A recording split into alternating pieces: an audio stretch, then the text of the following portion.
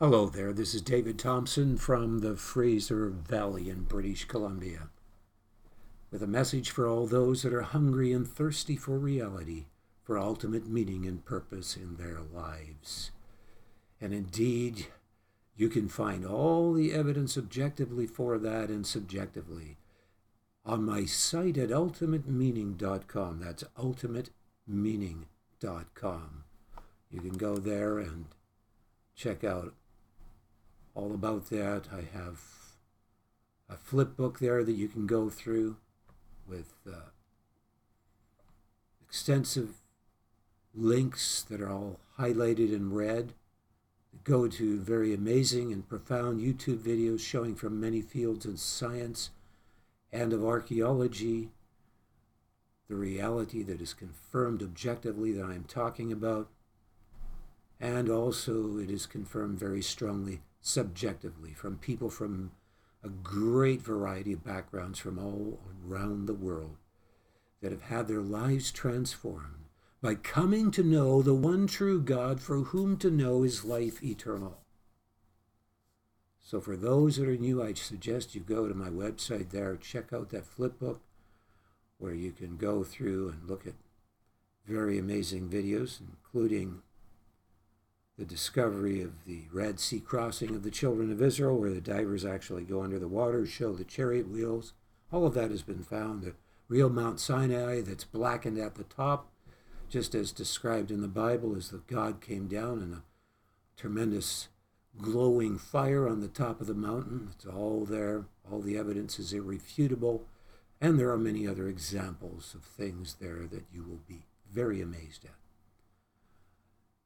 There is extensive evidence against the theory of evolution showing that it is a mastery of deception and of lies, exposing that all with very solid, concrete evidence that cannot be refuted. And I've also done videos there where I've rebutted a famous atheist in some of the things he was saying in a debate to someone else that was also standing for the evidence of intelligent design of a creator. Well, this message is in particular for those that have come to know the one true God, for whom to know is life eternal. It is a message that I just want to briefly, first of all, in a nutshell, share with those that may be new from any particular background.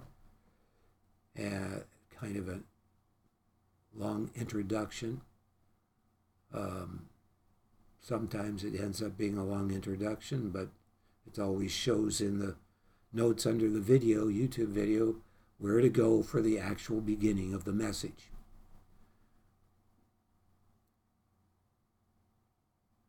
So I just want to point out for those that are new that you can really find a lot more detail on the website I just referred you to, watching those videos. So it may be kind of pointless for me to keep having a long introduction when you can go right there to check these things out for yourself. There is a reason for which all things exist and consist. There's a reason for why you are alive. There is ultimate meaning and purpose that you can discover for your life. God created you for his pleasure, but he created you with free will. He created you with free will because only therein is there the capacity for you to love. Beings that are free will beings are self-originating.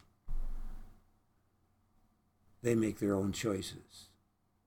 Only therein is there the capacity to love. You see, God is love. But I need to define what love is. And therein I will also define what truth is and what reality is. What is love? I mean, I'm talking about the highest form of love. If you look in the Bible in the New Testament, the Greek language back then had 3 terms for the word love. Eros, sexual love, phileo, the love of feeling, and agape, the highest form of love. A love that always chooses the highest lasting good. It may be accompanied with a filial love or a love of feeling, but it's independent of that. It is a quality that always chooses the highest lasting good over any lesser choice. Obviously, any lesser choice as such would have a measure of corruption in it. This love is so integral, it is so pure, that as it were, it is a blazing fire of judgment against all that is contrary to love in the slightest, the love that I'm describing, the highest form of love, that always chooses the highest lasting good. And the ultimate good is this love who is God. Of course, it's not just some abstract love.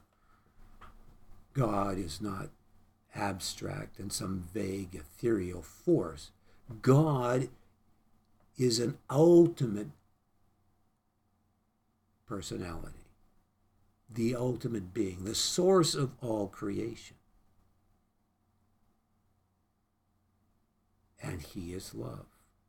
First, this love is the opposite of corruption, because corruption destroys goodness. Love always brings forth goodness without corruption. But when you have beings that are merely machines, well, there's no capacity to love because all you have is information input and output. That's why it doesn't matter how intelligent the AI stuff is that is around. It will never be conscious like some people think it can become conscious. There's no way that can happen.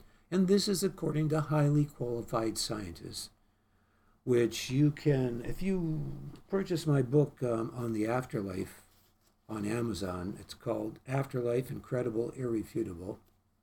And I promise you'll find it more interesting and more thorough in its answers than the bestseller from a Christian viewpoint. And you will find that really what I say is from a Christian viewpoint. I have a criteria in that book that really doesn't matter whether you're Christian, what background you're from. You would always have to use that same criteria to filter out what is corrupt or deceptive in regards to many things, and certainly in understanding the afterlife as well, which this book goes into in great detail. So I want to point out to you that this God who is love created us with the capacity to love, but that means there's the potential to make choices that are contrary to who God is in his love and in the perfection of his love. So there's the potential of a hell-contagious state of being through our choices that are wrong, that we take upon ourselves, a hell-contagious state of being, a corrupting, destructive state of being that even is worse than non-existence, because it means you are separated from the source of love, and when you are separated from the source of love, you are in a realm of torment that is worse than if you were nothing. It is hell. And so you have to ask yourself if what you're believing is some delusion that promotes corruption and death, what is the fruit of what you are believing in? What I am sharing with you here is far from that. It is the very opposite. It is what promotes life. It is not an anti-life teaching. It is a life-enlarging teaching that is from God, who is love. And like I'm saying, okay, so you have beings. They've made a choice that is bounced against this ultimate reality, which is the source of the universe, which is love. Yes, love, which is who God is the very source of reality. It is the source of all existence and of all creation. And there's no point saying, oh, maybe some creature, super intelligent creature from outer space is what created the world and everything. Because that doesn't answer the question of ultimate origin. And it doesn't answer the question of corruption. And corruption is the issue. We see in this world through our free choices the result of rebelling against this ultimate love. And this love will not tolerate it. It is pure. God's love is so pure that it will not tolerate corruption, and it is very severe on the slightest that is contrary to his love. And this is represented, this love, which is represented in God, is represented as a negative symbol in math and electronics and basically in all of nature, because all of nature's got negatives and positives that cause things to come together and so on and shape and form children in the womb and so on. So you have the negative. The negative symbol represents an indestructible foundation of reality from which can spring forth creation without corruption and its ultimate purpose. Obviously, when we have free will in our present state of being here, there is corruption. But God's ultimate purpose is that with our free will, we would be reconciled to God and brought into a place where that corruption is purged out of us and we are brought into a heavenly realm known as heaven, the family of God, where there is no corruption and where the pleasure is unspeakable. The pleasure of something far greater than what we experience in this present world. You know that particle physics, I don't know how many of you are aware of the Large Hadron Collider in Geneva, Switzerland, that it goes for something like 25 kilometers, or is it miles in a circumference there? It's too much to describe. And they shoot particles together at tremendous speeds, almost the speed of light. When they collide, double the speed of light almost. And the temperature there is something like 1,000 times hotter than the interior of the sun when they explode, and there's millions of explosions that happen. And these big cameras take pictures of all these explosions, which go to mainframe computers around the world. A lot of people don't know about that $16 billion project, and they analyze all of these explosions. They take place in a chamber that is the coldest temperature in the universe, which I think is minus 250 degrees Celsius or something. And the magnetic forces, big magnets where these explosions are taking place, I forget the exact figure now, but it's over 1,000 times more powerful than the gravity of the Earth. And that's where that's all analyzed. And it's the mathematical analysis shows many interesting facts, which I can just sum up here very briefly for time. It shows that everything that exists in this third dimension, which is very inferior to other dimensions that they've found, through the mathematical analysis of these explosions, which have been going on for years. Are you aware that they discovered the God particle in 2012 with these tremendous collisions taking place in the Hadron Collider? I could go into all of that and talk a lot about all of that discovery. But all of these things, this analysis, shows that there is 10 and possibly more dimensions of existence. And the third dimension of existence, which we are in, the physical realm, is very inferior to the fourth, which is way superior to the third. And the fifth is even way superior to the fourth, so on, all the way up to the 10th. That's what the analysis shows. And it shows that 99.49% of everything is empty space in all of those dimensions. Empty space. You're made up of virtually nothing. Little particles that come together that are little clusters of energy is the atomic structure, and that is so far spaced of what consists of you and of everything around you that 99.49% is empty space. But in that little percentage, there's all of those dimensions that include the third dimension, all the way up to the 10th. And so here you are. And in my book on the afterlife, I show all about all of this and write about it. And you can get that on Amazon. I didn't sell it properly, so there's no star rating on it, but I can guarantee if you read it, you'll probably find it better than the bestseller on the afterlife. So you check that out and give me a review. Oh, I got some things to improve on, and I'll be revising it and improving a few little mistakes here and there. But that is the people when they physically die, and the medical equipment shows that their brain is flat, that there's no heartbeat, some for almost up to 2 hours. They say the realm they enter is way more real than this physical realm. One gentleman compared it to 3D paper, 2D paper, or the 2D dimension, where you just write on something or see something on a flat surface, compared to 3D. Well, obviously 3D, which we are in, is far more real than mere 2D. So much more realer is that dimension they enter into beyond the third dimension. Their intellect is super intelligent. They can absorb a whole dictionary in a second. Just like that. They can see any distance pretty well and zero in and see through things and so on. This is all common experience with many people.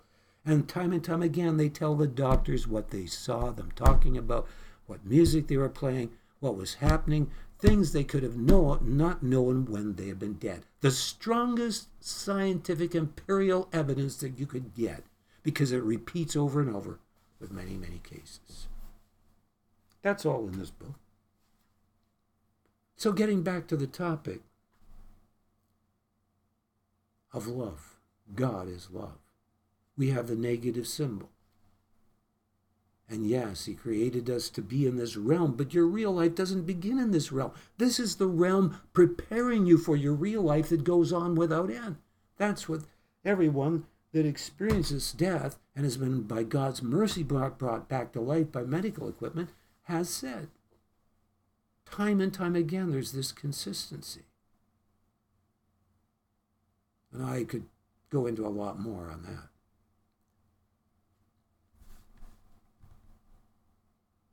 There's all the evidence from every field of science and archaeology you could ever want if you want the truth that will confirm what is true and real. And that is a very positive message, that you can experience pleasures of love in heaven. They say in that dimension, the pleasures of love, which is not sexual, is way beyond that, is way greater than anything you can experience of pleasure in this physical dimension, whether it's sexual or whatever. The pleasure of that love, of loving God, is so great that you cannot put it according to many that have died, like Dean Braxton, which you can look up on YouTube, Braxton, just look him up. Put in front of it NDE, standing for near-death experiences, and the name Dean Braxton, or Dale Black. There are many others highly confirmed to have been dead by medical equipment and so on.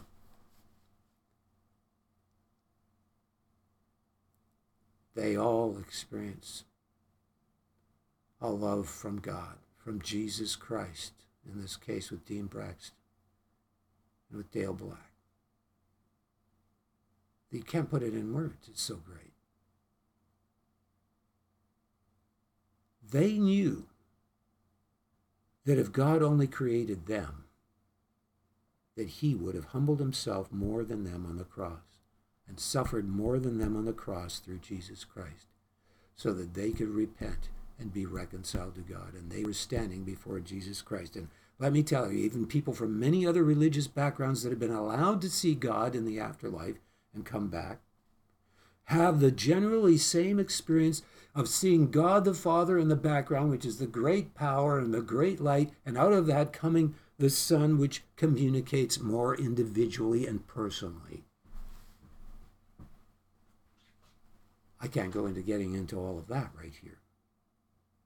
What I'm wanting to share with you here is that about this negative symbol. It represents cutting off all corruption and an indestructible foundation of reality, which is its sources in love. And that love is who God is. And God is not so small that he cannot communicate with all that he's created. He created all things for his pleasure.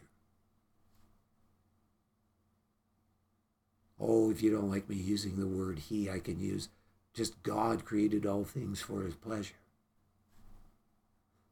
As if it matters. God created all things for his pleasure.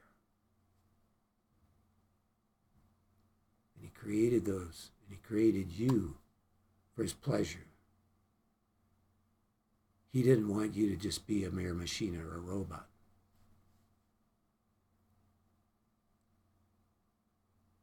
And he's not so limited that he couldn't communicate, as I said, with his creation in human form.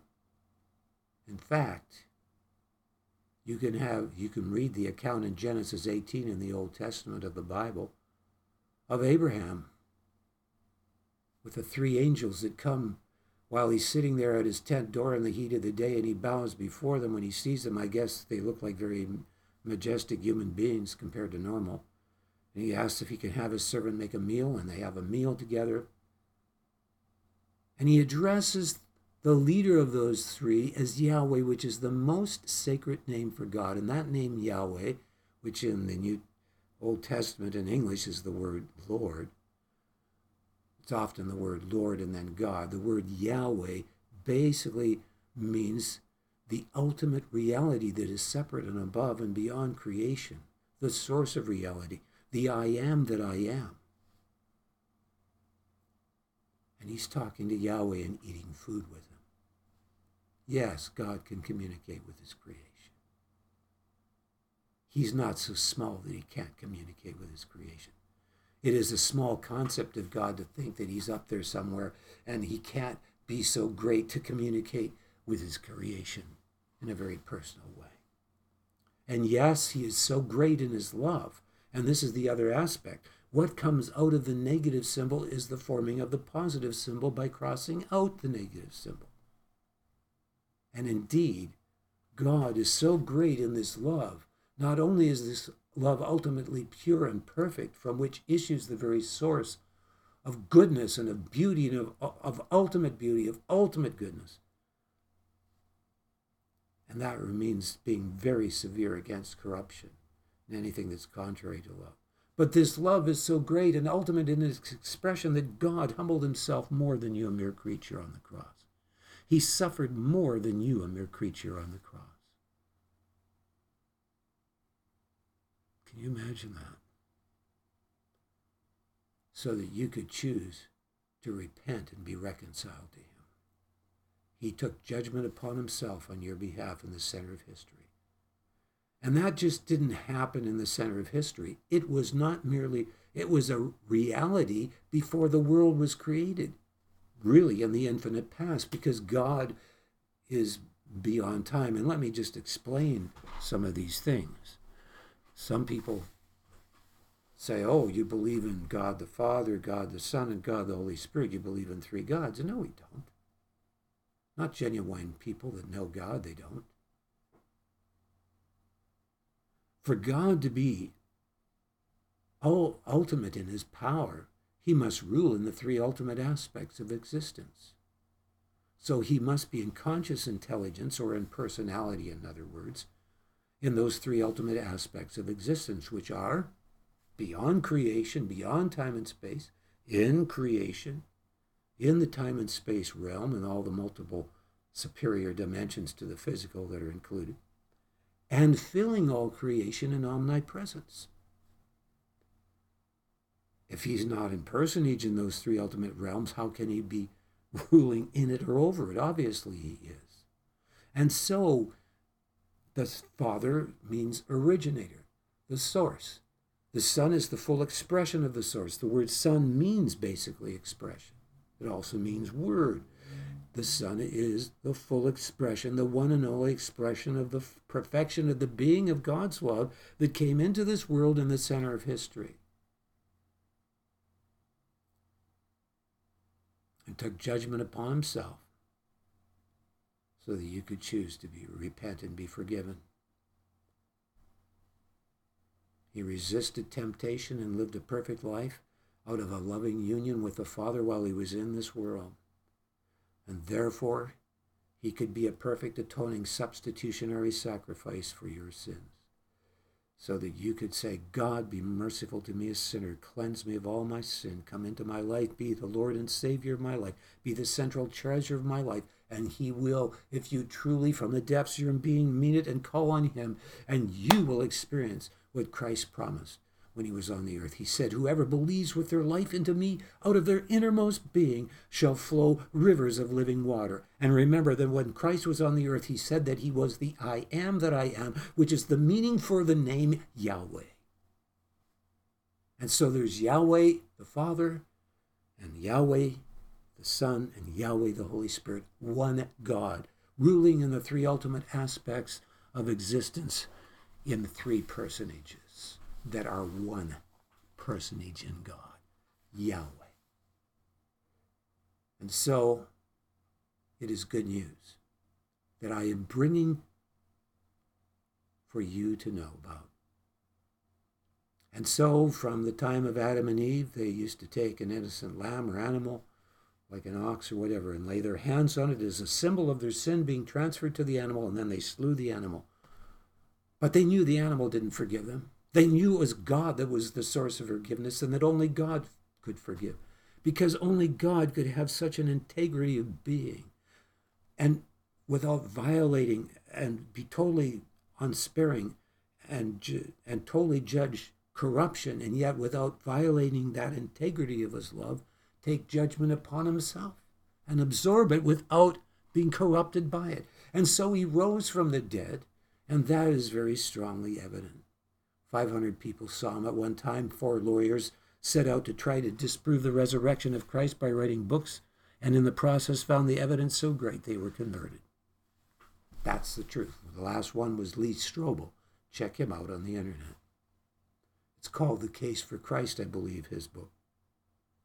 Well, it's a long introduction, like I said, but this message is for those that have come to know the one true God, for whom to know is life eternal, by the fact that they have truly called on God to be their Lord and Savior, have asked him to cleanse them of all their sin and to forgive them. And I have prayers on my website at ultimatemeaning.com under the contact link that you can pray with music in the background if you want to do it that way. Let me know if you do that.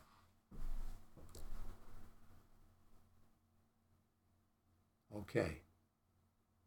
So this message, I want to now address the churches that are truly gathered around the one true and living God, Yahweh the Almighty's. That's the name of God in the Old Testament, and of course in the New Testament is different language, so it's dressed a different way, but it's God the Father, God the Son, and God the Holy Spirit. The same one true eternal God. And I want to share with you how I share these messages. I will seek to speak today what God is saying by his Spirit to the churches, especially in Canada where I am here and in the United States, but also around the world. So what I do is what the Word of God commands us to do. It says in 1 Peter 4:11, if any man speak, let him speak as the oracles of God. So I will seek to let God speak through me. I don't have anything prepared here. I'm just speaking and seeking to allow God to speak through me. I'm not perfect. I may sometimes get a bit into my mind. But overall, I am seeking to let God, by his Spirit, speak through me, so that God's word comes out of what I am sharing here. There's another scripture that further explains 1 Peter 4:11 that I just quoted. And it says in Revelations 19:10, worship God, for the testimony of Jesus is the spirit of prophecy.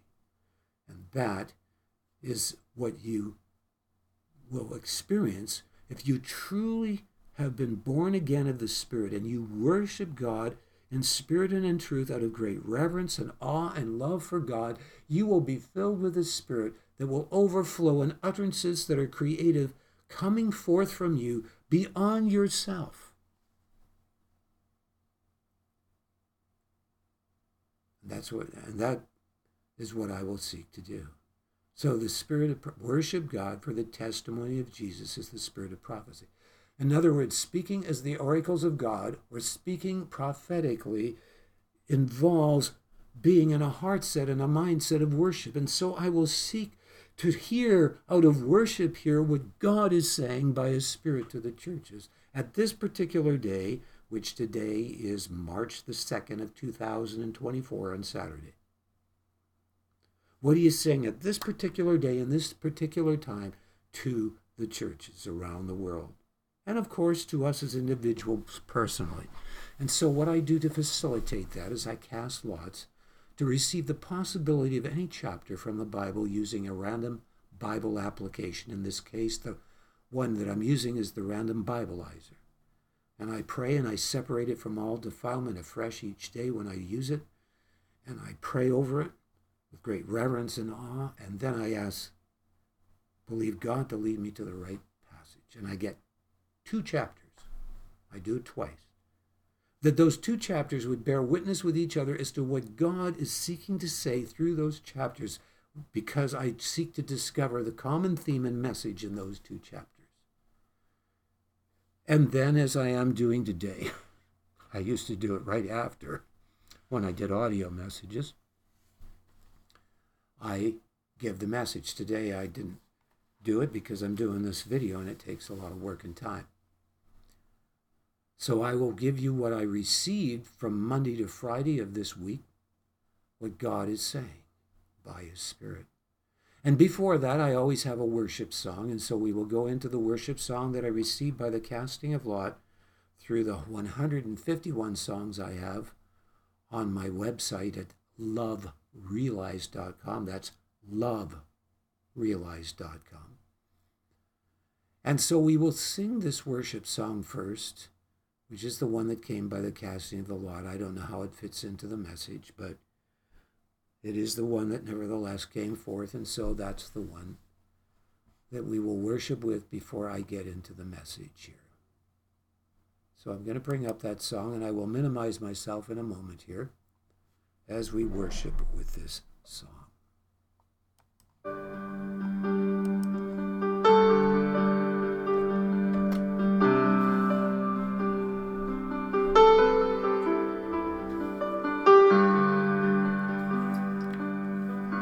Unite us in your presence, O Lord. Draw us together, O Lord.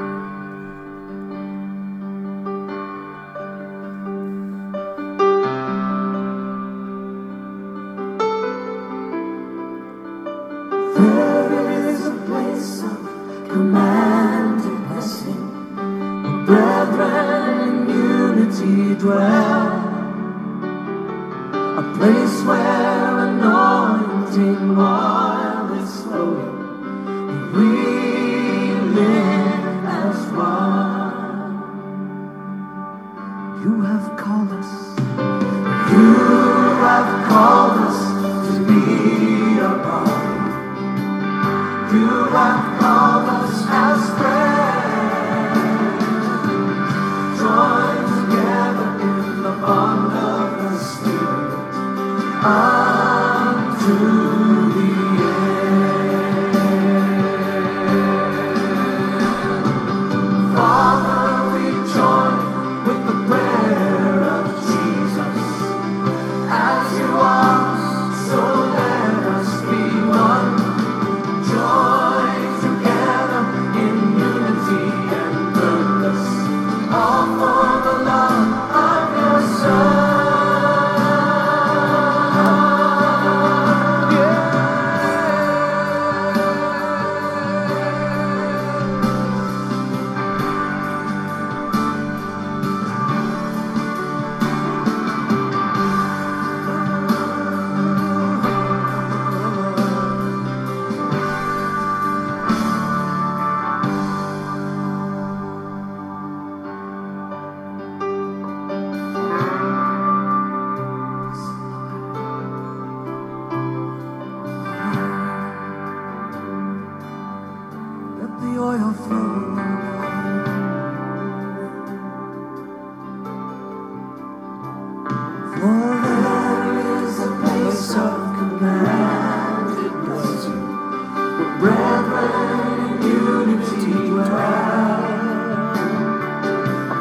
where anointing oils flow, where we live as one.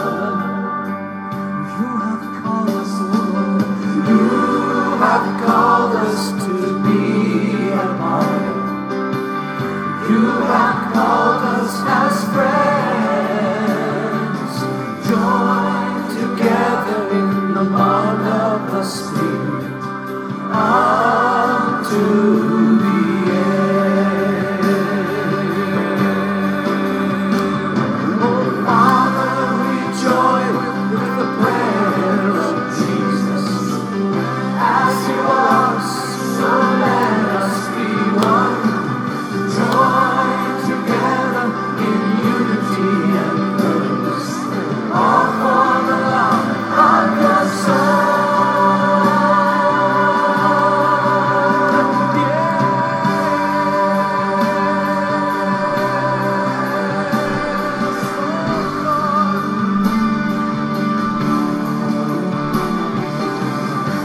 For the love of Jesus, oh my God.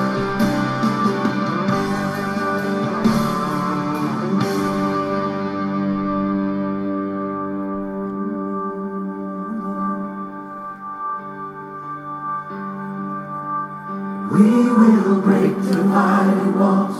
We will break dividing walls. We will break dividing walls.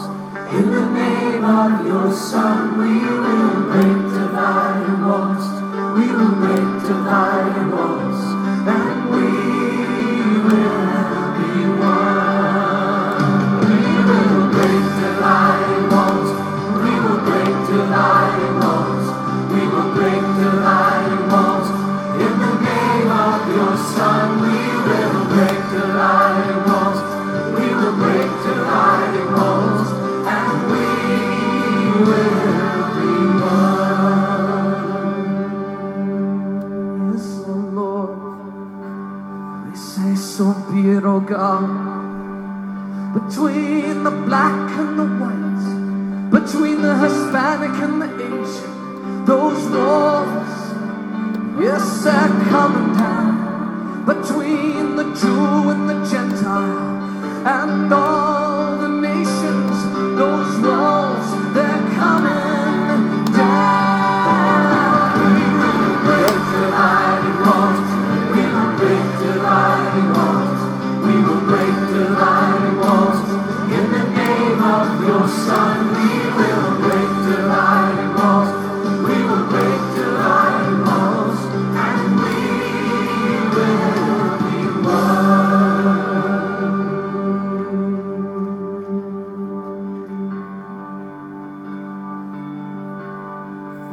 Between the men and the women, between the father and his children, those walls, yes, they're coming down. Between the young and the old, and the traditions grow cold, yes, those walls, they're coming down. We will break dividing walls. We will break dividing walls. We will break dividing walls. In the name of your Son, we will break dividing walls. We will break dividing walls. And we will be one. We will break dividing walls. We will break dividing walls. We will break dividing walls. In the name of your Son, we will break dividing walls. We will break dividing walls. And we will be one. Oh, we will be one. Jesus, we will be one.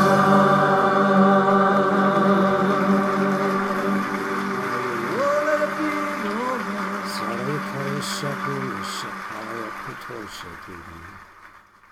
Hallelujah. How wonderful that was. Oh, yes. May it always be so, that we break the dividing walls.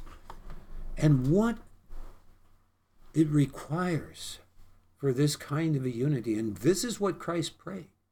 He prayed the prayer of John 17, and it is the zeal of his heart for these last days, especially in the time we're living in now, for us as his people to break down the dividing walls. But this is not just some outward thing this time. This is a deep work of God in our lives as individuals that need first the walls broken down in our heart of our own molds, of our own mindsets that cause us to be boxed in from one another, that cause us to have a denominative mindset. God wants us to know his ways in these last days, to walk in his ways, and so he's calling for the body of Christ to come into a whole new order that will not limit the fullness of his headship from inhabiting local assemblies across your nation, across my nation in Canada, across the United States. And this is the key and is more important than all the effort that is going on to have integrity in the elections, which is I'm all for and agree with. All of these things are good and should be done, and there should be corruption, should be routed out, and we are to be the salt of the earth to reprove the unfruitful works of darkness. But if we as the body of Christ have not come under the fullness of the headship of Christ in our lives as individuals and corporately, he cannot bring forth John 17, but he will bring it forth because he will find those that are desperate in this hour and hungry and thirsty for nothing less than going all the way with his purpose and calling in their lives as individuals and corporately. So I want to share with you today what God is saying by his Spirit in regards to his ultimate purpose to bring forth in these last days his conquering bride church in local cities and towns across the United States and Canada to conquer our nation with the love of God.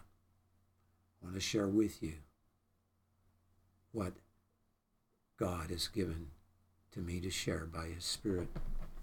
And so I will be going into those scriptures now to share that. And I want to point out, first of all,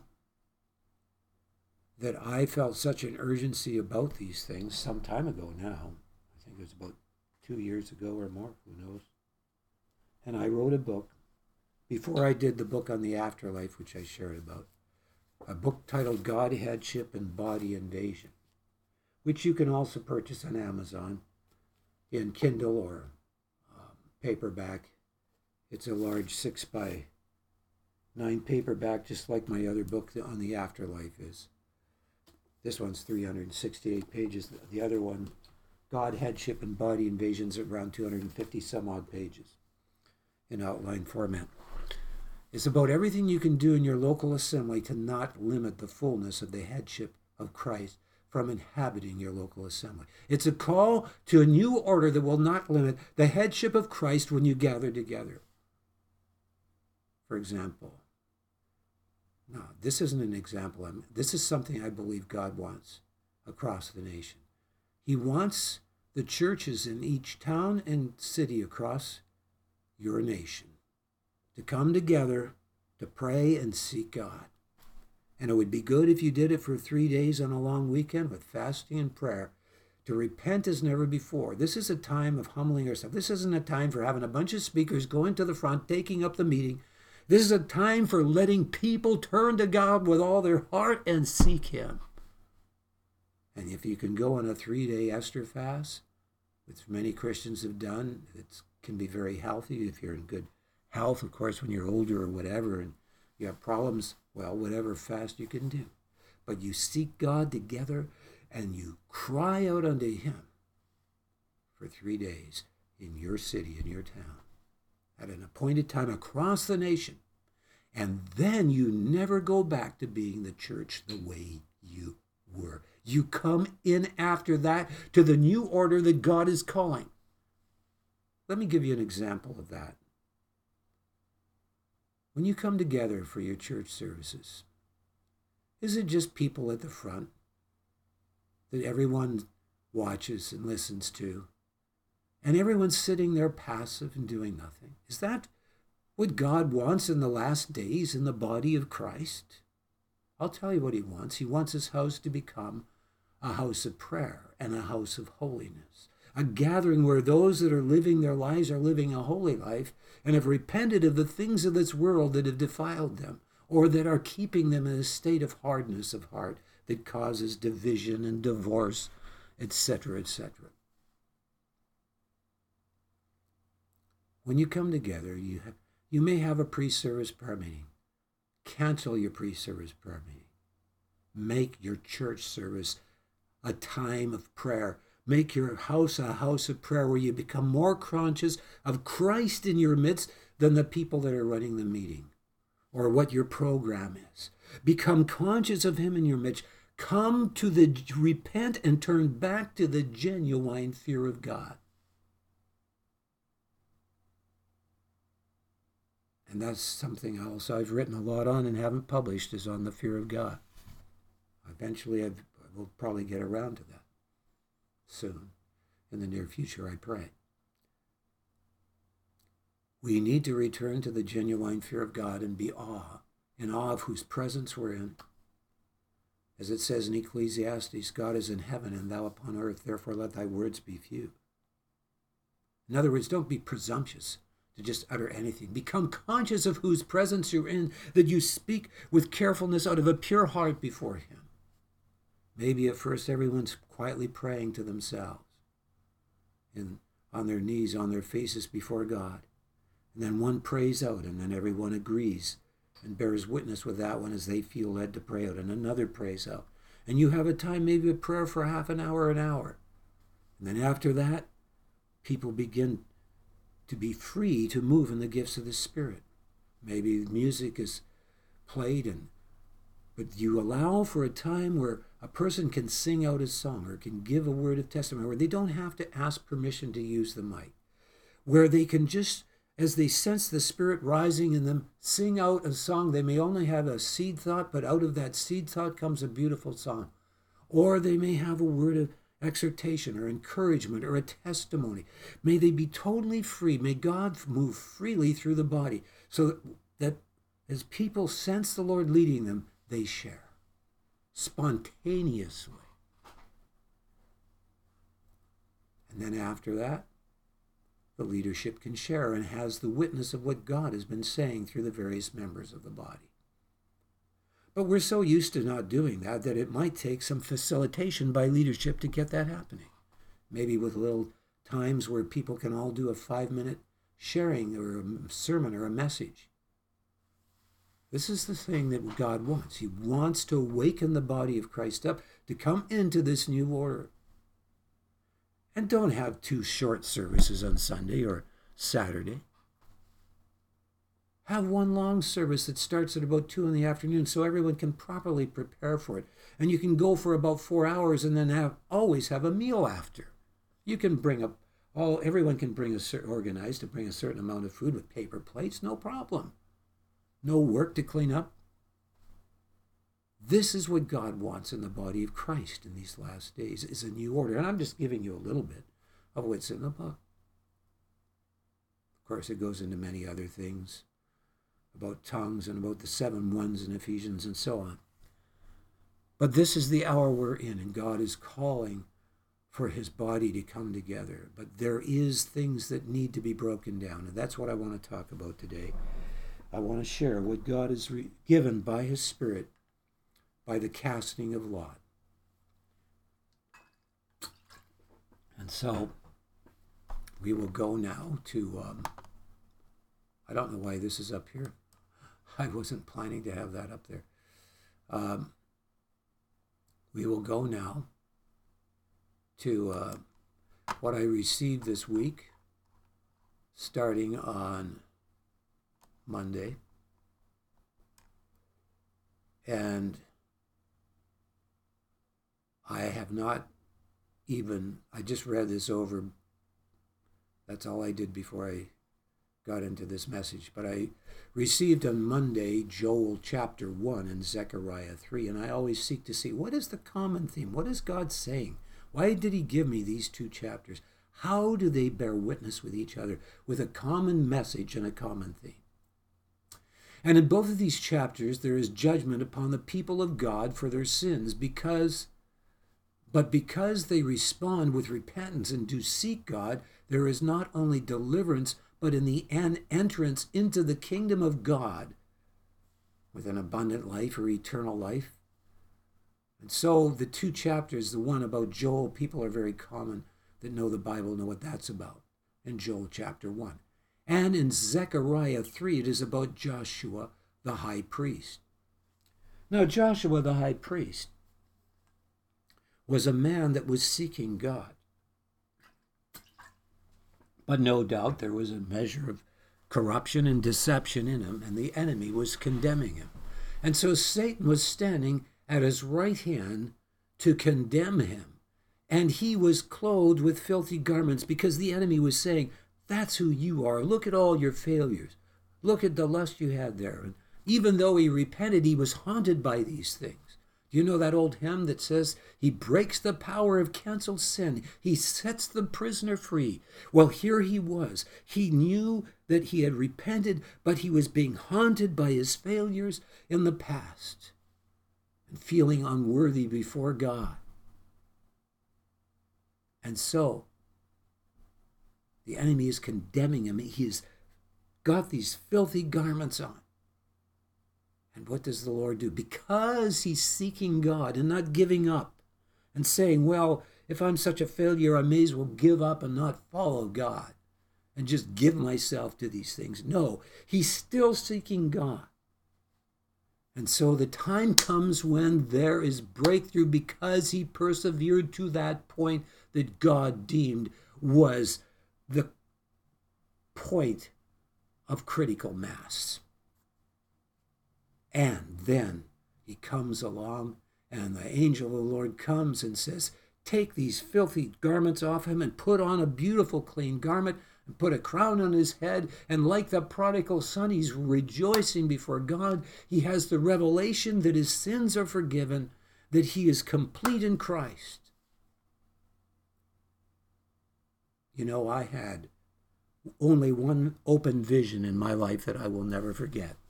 I'm not one that gets a bunch of visions, but I had one when I was young in 1975. I'd always sought God all my life with much time in prayer from my youth. From about 14 years old and on, I used to go out into the woods and pray an hour and a half. But when I was in my 20s, I was really struggling with lust and desiring a wife and all of that. And the enemy was really condemning me, but I was really hungry for God. There was two pressures, a tremendous hunger for God. I was saying, Lord, I've received the baptism of the Holy Spirit, but what is this in your word? You say if we keep your commandments, you will reveal the Son to us. And so I was praying and saying, Lord, I haven't had this revelation where you reveal yourself to me. Yes, I've been born again, but I haven't had the revelation where you reveal yourself to me. You've said if we keep your commandments, well, Lord, I've repented of these sins, but now I come to a point where I'm in this meeting at night and there's my friend Jean and Dennis and her husband Ed, and it's 1 a.m, and we've been seeking God in a home meeting. And we came home from the home meeting and it's 1 p.m. And suddenly the room filled with light. And I can't go on and describe the vision I had. But it was pretty powerful. It was very powerful. And I was feeling so condemned just before this vision. So condemned that I felt this other fellow, Dennis, was going to take my place and that I was being rejected like King Saul. That's the condemnation and the torment I was under. I felt so condemned. The enemy was saying, you're finished. You're kicked out of into the wilderness to die in the wilderness because of the sins you've committed.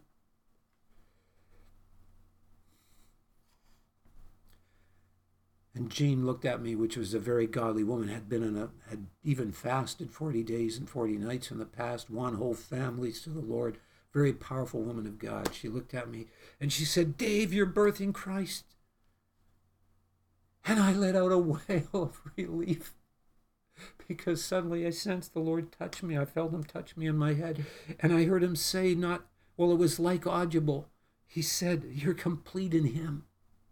The room was filling with bright light, so I could hardly see anyone. He said, "You're complete in him." And I let out a wail. My wail turned into laughter, and strangely, it reversed. Jean would go into a laughter, I would go into a wail, and it would reverse, and it was totally spontaneous, beyond my control, really. And as this was happening, she was breathing heavily. Her face went into all kinds of wrinkles, like time went fast. And then suddenly I wasn't seeing her face, I was seeing the face of Christ. And when I looked into the face of Christ, it was going right into my body, and I felt like I was going to die. It was going right through me. It wasn't just out there, it was going into me. And I felt corruption, and I felt I was going to die. And I saw eyes that were filled with love, but so serious, like a captain. I tried to laugh. There was no laugh back because he was looking at me. "I am calling you into my army."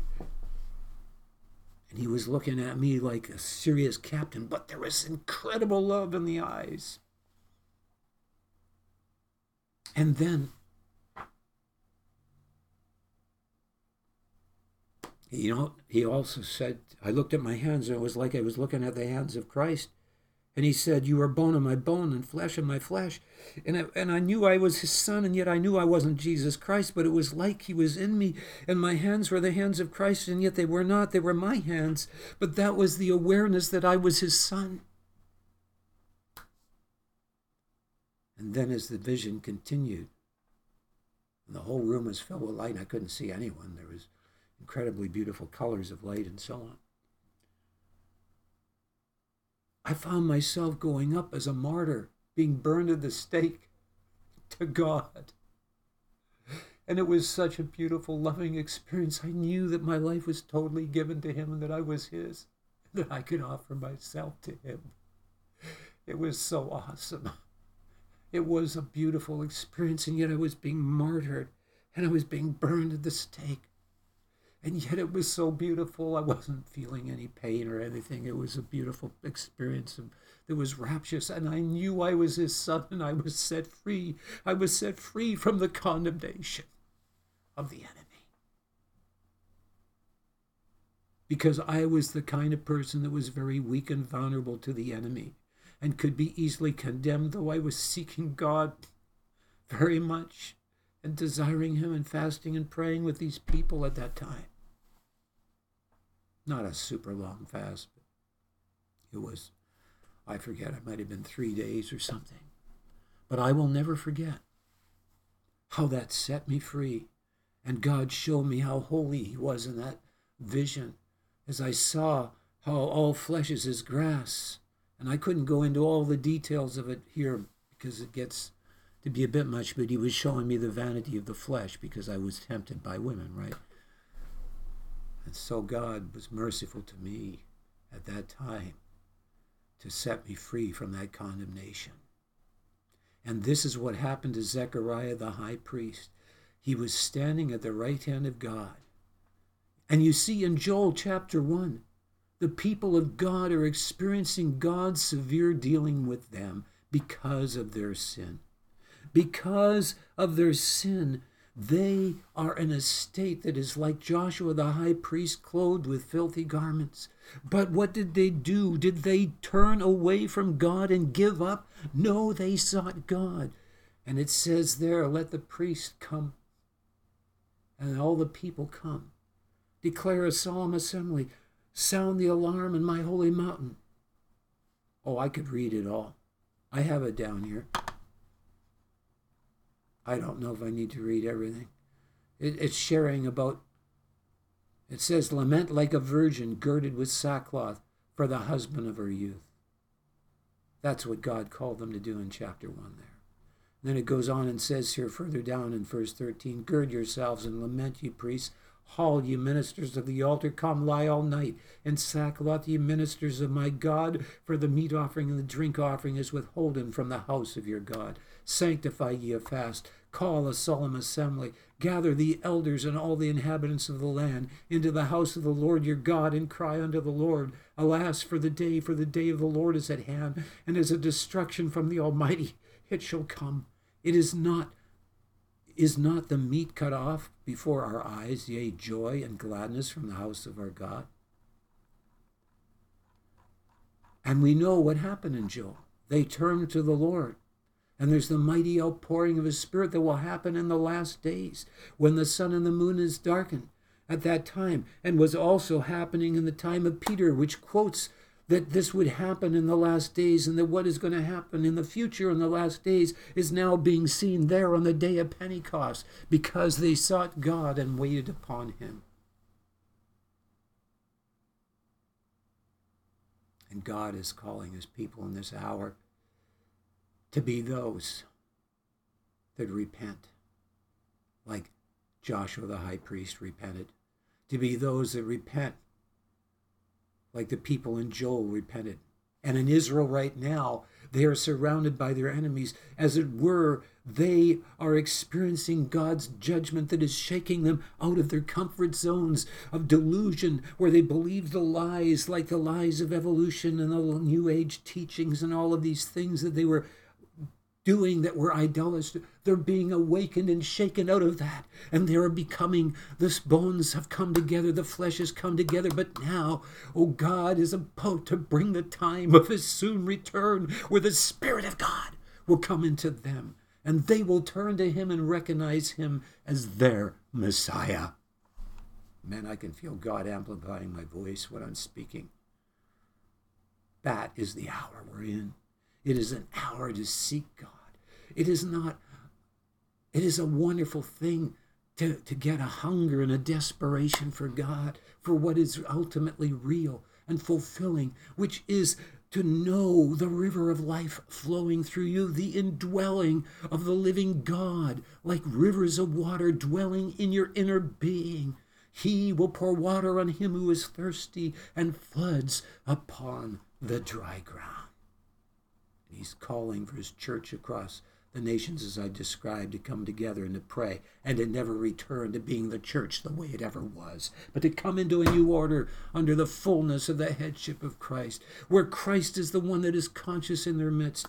No, we're not going to be all jumping and dancing and singing joyful songs. We're going to learn what it means to be in awe of whose presence we're in. Yes, there's a place where that happens in the meetings always, where there's liberty, where there's joy. But first, let us enter into the awe of whose presence we are in and give him the glory and the praise, and not be those that move in presumptions that cause the crooked places and the rough places to stumble and turn people away from seeing the reality of God in our midst.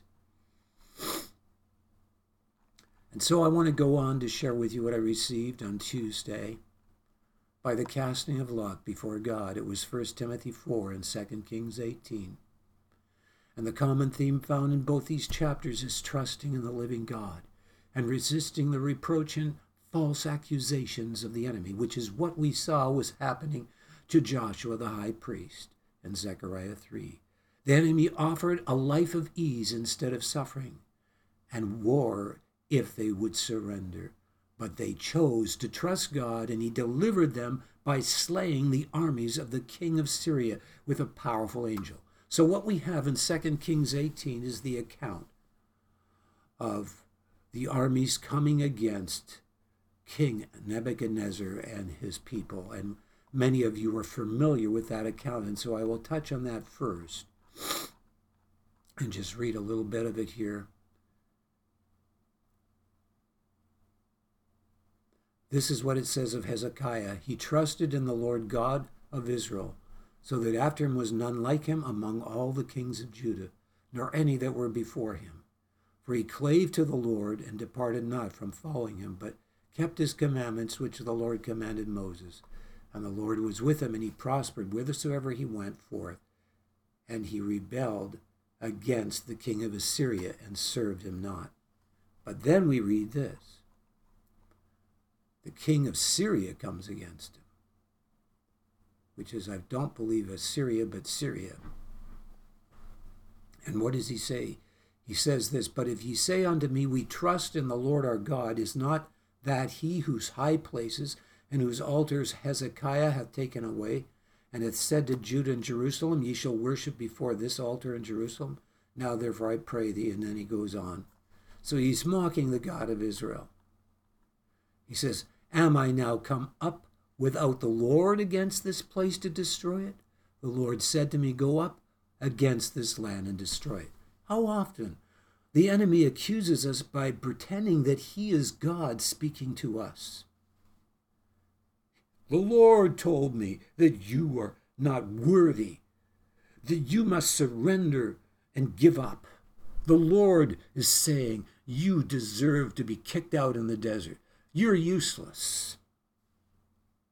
That's what Joshua the high priest was experiencing. That's what I experienced.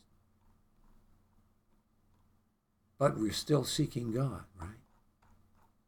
And so here we see this reproach of the enemy, the same reproach that was described the day before, but also we have the same thing being brought out in 1 Timothy 4. I believe it is 1 Timothy 4, 9 to 11, where it says, this is a faithful saying and worthy of all acceptation. For therefore we both labor and suffer reproach, because we trust in the living God, who is the Savior of all men, especially of those that believe. These things command and teach. We suffer reproach because we refuse to give up our trust in God, which is evident in the fact that we are continuing to abide in him through a life of praying and seeking God. And it also says in 1 Timothy 4, 1 to 5, now the Spirit speaketh expressly that in the latter times some shall depart from the faith, giving heed to seducing spirits and doctrines of devils, speaking lies and hypocrisy, having their conscience seared with a hot iron.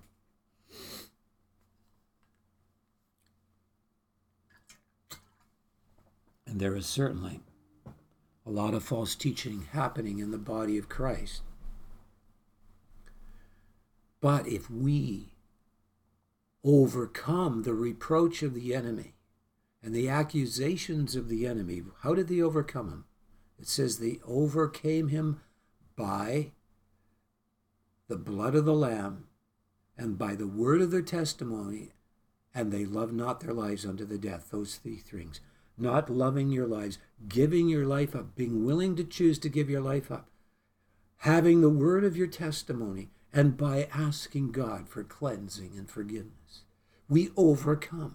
Though a righteous man fall 7 times, yet will he rise. And what does it say? What did King David say by the Spirit? Blessed is the man to whom the Lord does not impute iniquity. And we need to know that kind of a faith in him that causes us to come boldly to the throne of grace in the time when we may feel so condemned and so weak. We are exhorted to come boldly to the throne of grace. Brothers and sisters, we should settle for nothing less than fully overcoming all things, which is also described in the book of Revelation.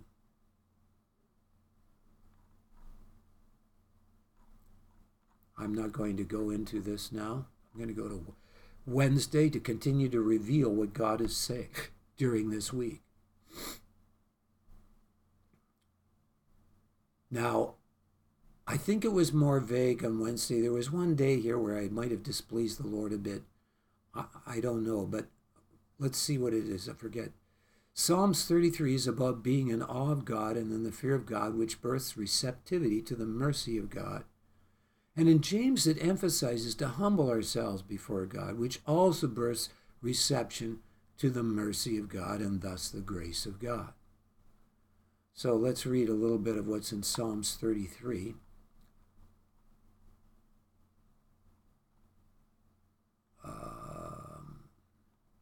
My, I've got a lot to read here. I didn't know it was that long. Maybe I'll forbear reading all of this, but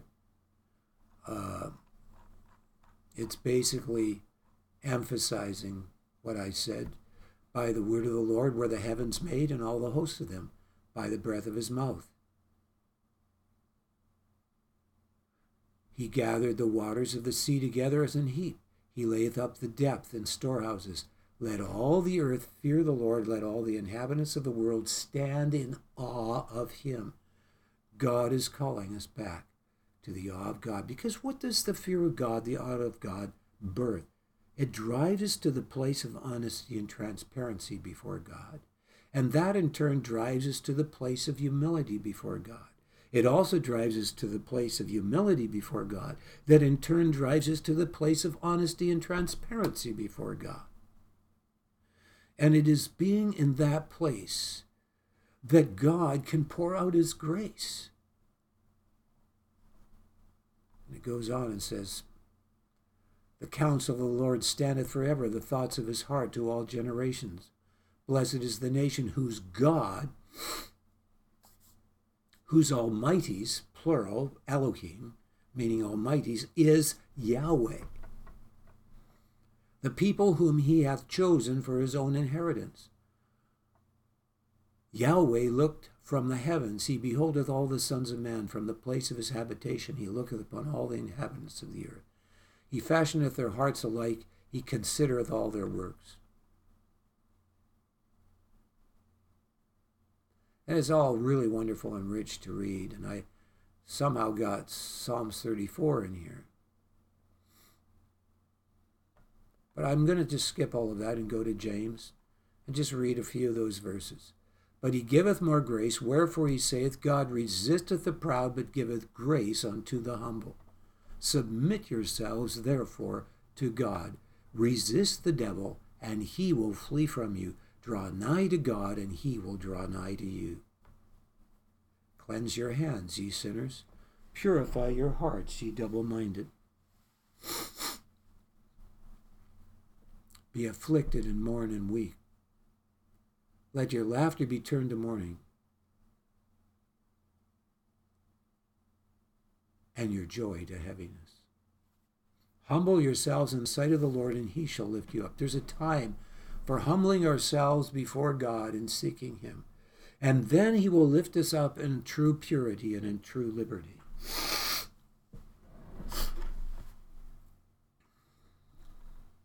Okay, I will continue on. I'm being distracted because for some reason, even though I don't have a cold or anything, I'm getting a little leakage out of my nose here. I'm just going to quickly grab some Kleenex and continue.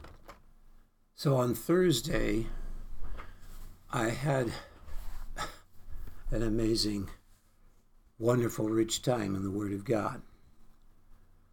I received Ruth 4 and Obadiah 1, and I couldn't see any common theme between it. And I was thinking, God, what have I done? Have I displeased you somehow here? What's going on? I couldn't see it, right? So I cast lots for another one, and I got James 3. Then I began to see a bit how those fit together. So I cast, but I wanted more. So I cast, and I got 1 Chronicles 16, and then I could see how all these chapters really did fit together. And so I will share with you, and this in itself here could be, I could preach this and it would be a really long sermon.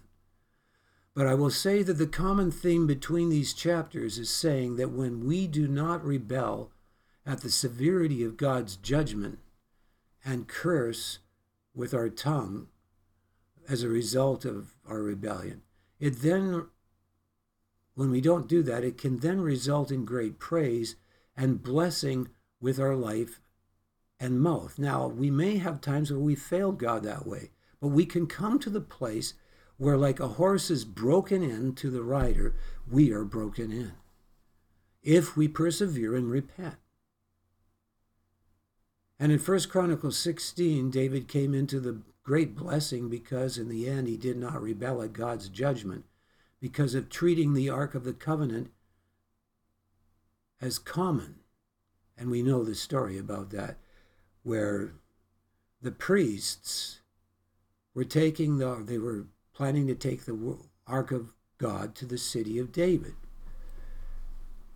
But the priests violated the right order that God had ordained, which was an order that ensured that the ark would not be treated as something common, but as very sacred and precious. And so they allowed the ark to be shaken on the cart to the point that the priests held the handles. And when that happened, he was smitten dead. He held one of the handles. And this caused David to be fearful of God, so that he had the ark go into the house of Obed-Edom. And so it stays there for quite some time. I forget how many months. And then he finds out from all the people that the house of Obed-Edom is being blessed. And he's beginning to realize he has had a wrong perception of who God is. His severity in judging sin is very severe to us. But it is good because he has our best interest in mind. He doesn't want us to have corruption in our lives that will rob us, that will destroy us. He is severe because of who he is, too, that we would in any way diminish our relationship with him by beginning to perceive him in an idolatrous way as just being common. No, he is holy. And holiness is beautiful. It says worship God in the beauty of holiness. What is the holiness of God? It is the integrity of God's love that will not tolerate corruption in our lives or in this world, that results in us seeing the terrible consequences of our corruption in judgment, where we see the curse and the suffering around us and in our own lives. But God isn't the author of death. He is the author of life, but he must judge what is contrary to life, that is a cancer that will destroy what is true wholeness of life. Out of holiness is birthed wholeness in our being. When we live a holy life, we come into a wholeness in our being, of subjective experience with God, a wholeness in our whole life, where we cannot be controlled and manipulated by the temporal baits of this world, used by people that are also controlled by the powers of darkness, that can control people's lives and manipulate them to total destruction.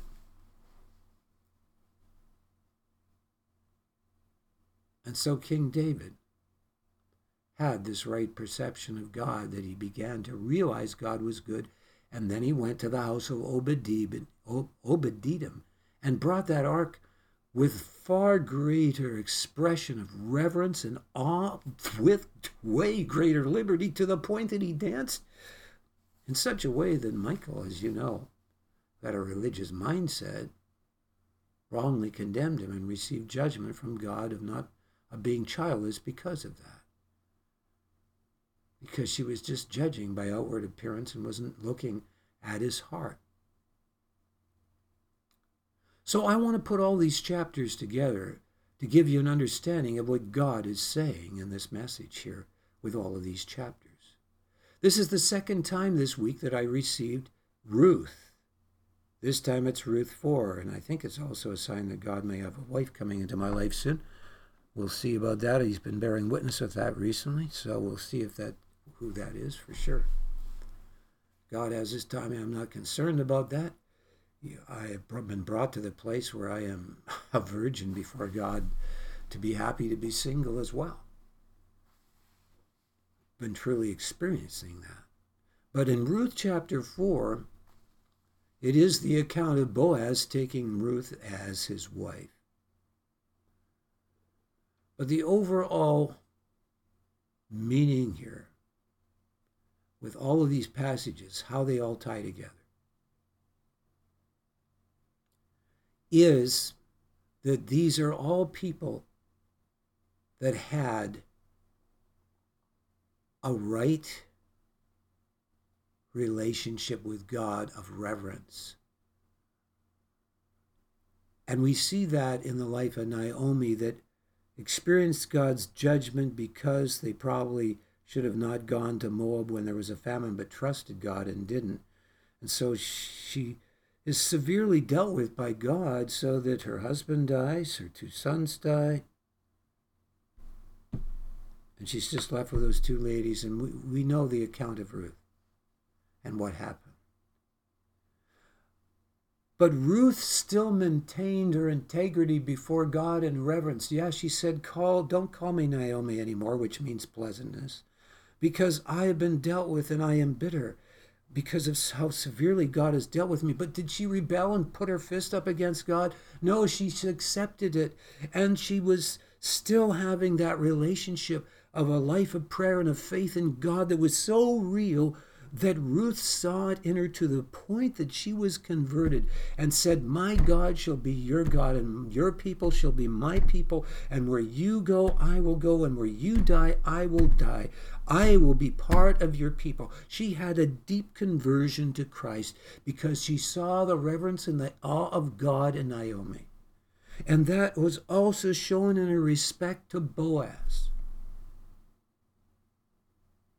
when she was so gracious and humble before Boaz, and Boaz was, as a result, very gracious to her, which is a type of Christ, Boaz being Christ the head and Ruth the body of Christ, and of God wanting to bring forth his bride in these last days that will be willing to be so desperate to be willing to be misunderstood or whatever, be willing to be at the feet of Boaz, even if it could mean you could be, literally, you're willing to lay down your life and show respect to Christ by being at his feet. And how does that play into all of these chapters? Well, what is in Obadiah? Well, Obadiah is about Edom and God's judgment on the nation of Edom because of their pride. Because they lost the fear of God, they had an idolatrous perception of God that was similar to the perception that Cain had. It was similar to the moon god that existed in the time of Abraham, which also can be traced to the Babylonians, and then to that great big rock with all those gods around it, of which one was chosen, which is the moon god. It was called the God that a lot of people worship today, is saying theirs is the one true God.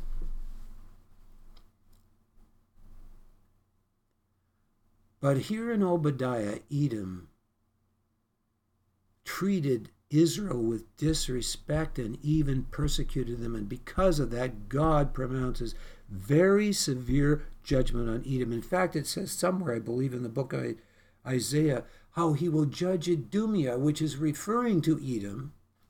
And it might be also referring to Mount Seir. I'm not sure if it does. I'm going by memory here. But it's certainly referring to Edom. Well, here is something interesting. Because the ark was brought to the house of Obed-Edom, and Ruth, who does she have as a child? Obed. What does Obed mean? It means serving. And the ark of God in 1 Chronicles 16 was brought to the house of Obed-Edom, which means serving Edom. And what happens if we rebel against God's severe dealings in our lives is that we can end up serving the enemy because we align with bitterness of heart, and we feed that bitterness of heart instead of fearing God and persevering to seek him and to still have faith in him. We can lose our faith. And then we come in line with serving Edom. Obed-Edom. And yet, God blessed the house of Obed-Edom, serving Edom. The man that was probably a servant from Edom is blessed, and King David saying, if you can bless him, wow, God, you must be good and to be so merciful to him, to bless him.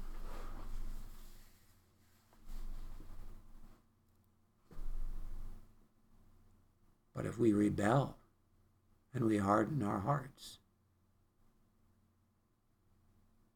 And if King David had rebelled and hardened his heart, he would have been serving Edom.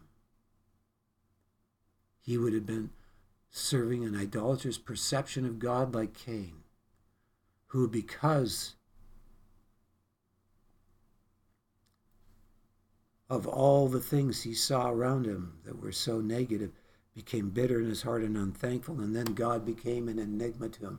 God became someone that wasn't good, that was just like some creature in outer space. This is how polytheism developed way back then so quickly. It came out of an idolatrous, monotheistic perception of God as being some dictator that demands performance and appeasement, and you lose sight of the fact that he is good in the severity of his judgment. And so the next thing you're thinking is, oh, he's maybe just one powerful being in the universe. Maybe there's other beings that are just as powerful as him. Oh, so we can have other gods and worship them. And so the deception happens.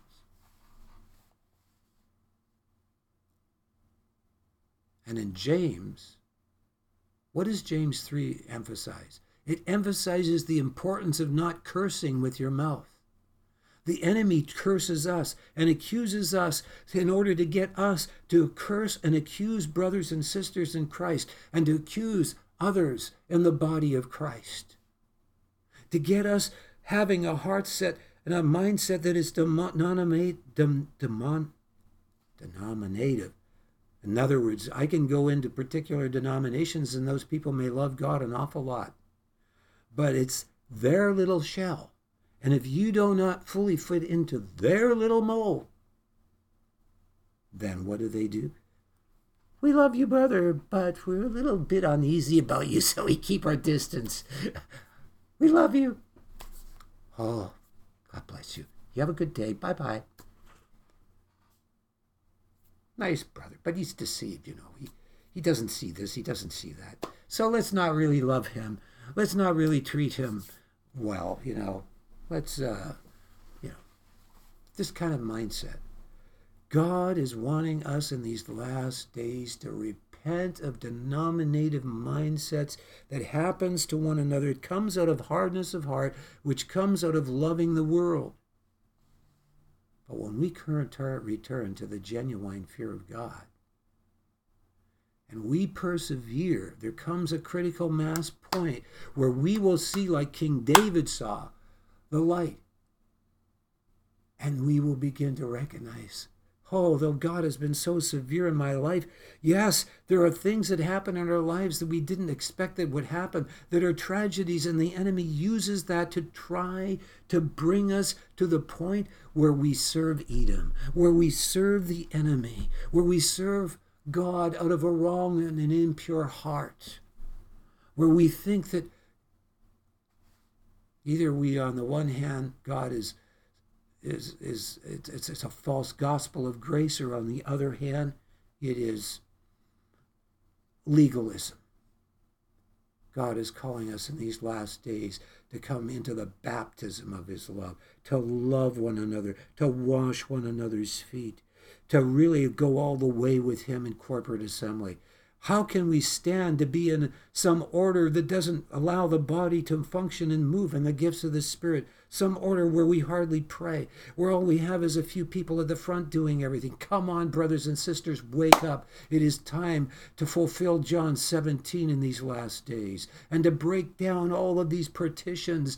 And then we will see our nation conquered with the gospel, because they will see how much we love one another. God will literally baptize us in his love far greater than he did in the early church in these last days, when we come into this unity and this new order that he's calling his people to come into. I forget if I did anything for Friday. Yes, I did. Oh, how about that? I cast a lot on Friday, and I get Joshua 6 and Ruth 1, and wouldn't you know what is in this chapter? Wouldn't you know it?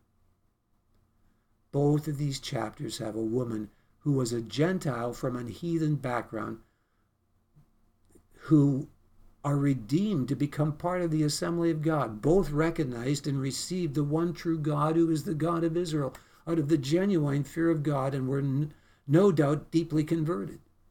They could not say a word or make a sound until the appointed time to shout. This is about the account of Joshua 6, Rahab the harlot, and of course in Ruth, we've just talked about Ruth, so I don't need to repeat about the account of Ruth. This represents the discipline of self-mortification. Walking around Nineveh, we want to conquer the enemy. So what do we have here? We have two women that are called out of the world system, which represents us as the body of Christ coming out of the world system in these last days.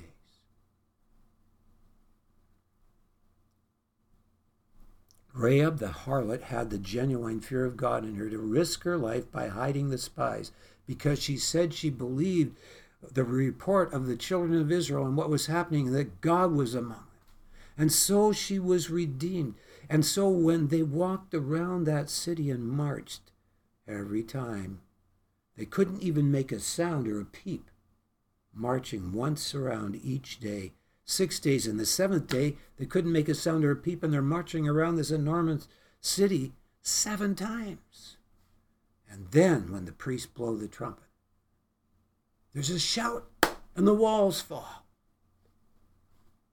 God is calling his people in this hour to conquer the world system.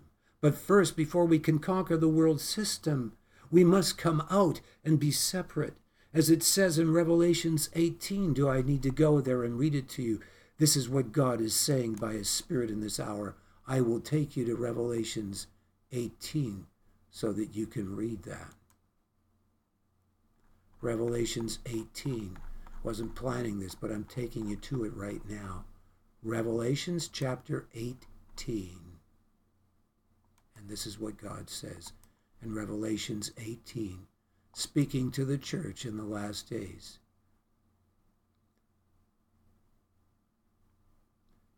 And it says here, I heard another voice from heaven saying, come out of her, my people, that ye be not partakers of her sins, and that ye receive not of her plagues. For her sins have reached unto heaven, and God hath remembered her iniquities. And so it goes on to show that God is going to judge the world system. And so I will not go on to mention about that. We are living in a time when God is calling the church to community, to come out of loving the world. That means to repent of the gods of amusement. That's all the sports that you spend time watching, hours and hours, and yet you don't spend hardly any time in prayer. Now, Paul the Apostle said that I'm free to do all things, but I will not do those things that do not build me up or that take me away from God. And so let us know liberty, but let us know separation.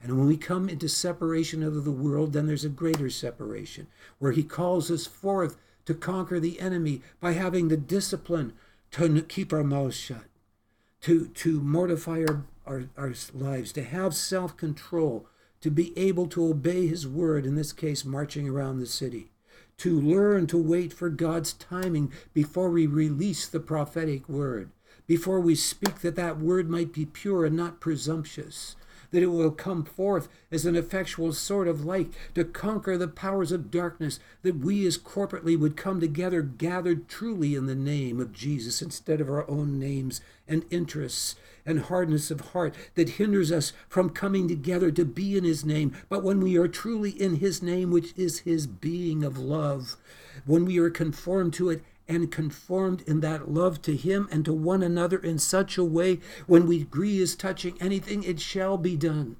And then the greater works will flow. Then the prophetic words will come that are from God. Then the crooked places will be made straight and the rough places smooth. And there are many people that love God today, but they're in error and they're causing roughness and stumbling and so on. And God is wanting to remove all of these things in this hour, that we be those that are willing to speak the truth in love to one another, to have salt in ourselves. There are people that are leading people astray, that are saying things that aren't true. And we need to recognize these things.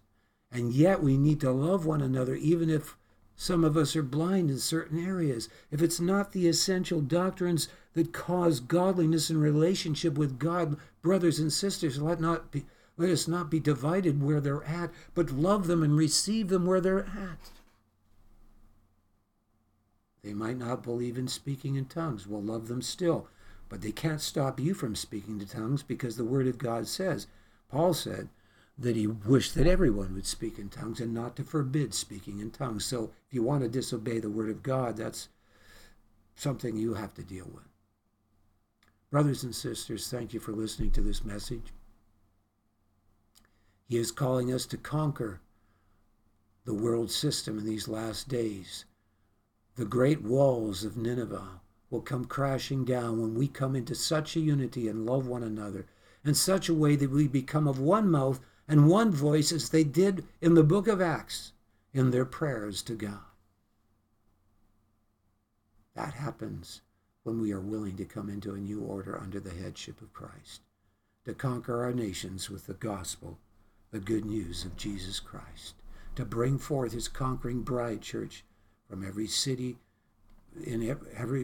from every background throughout the world, coming together in cities and towns, that praise may spring forth as the buds of the garden in the last days just before he returns, and the world system crumbles as the towers of the earth are all smitten by that last earthquake, which is the last seventh seal, the seventh vial, and so on, that is shown in the book of Revelation. God bless you all. Thank you for listening to this message.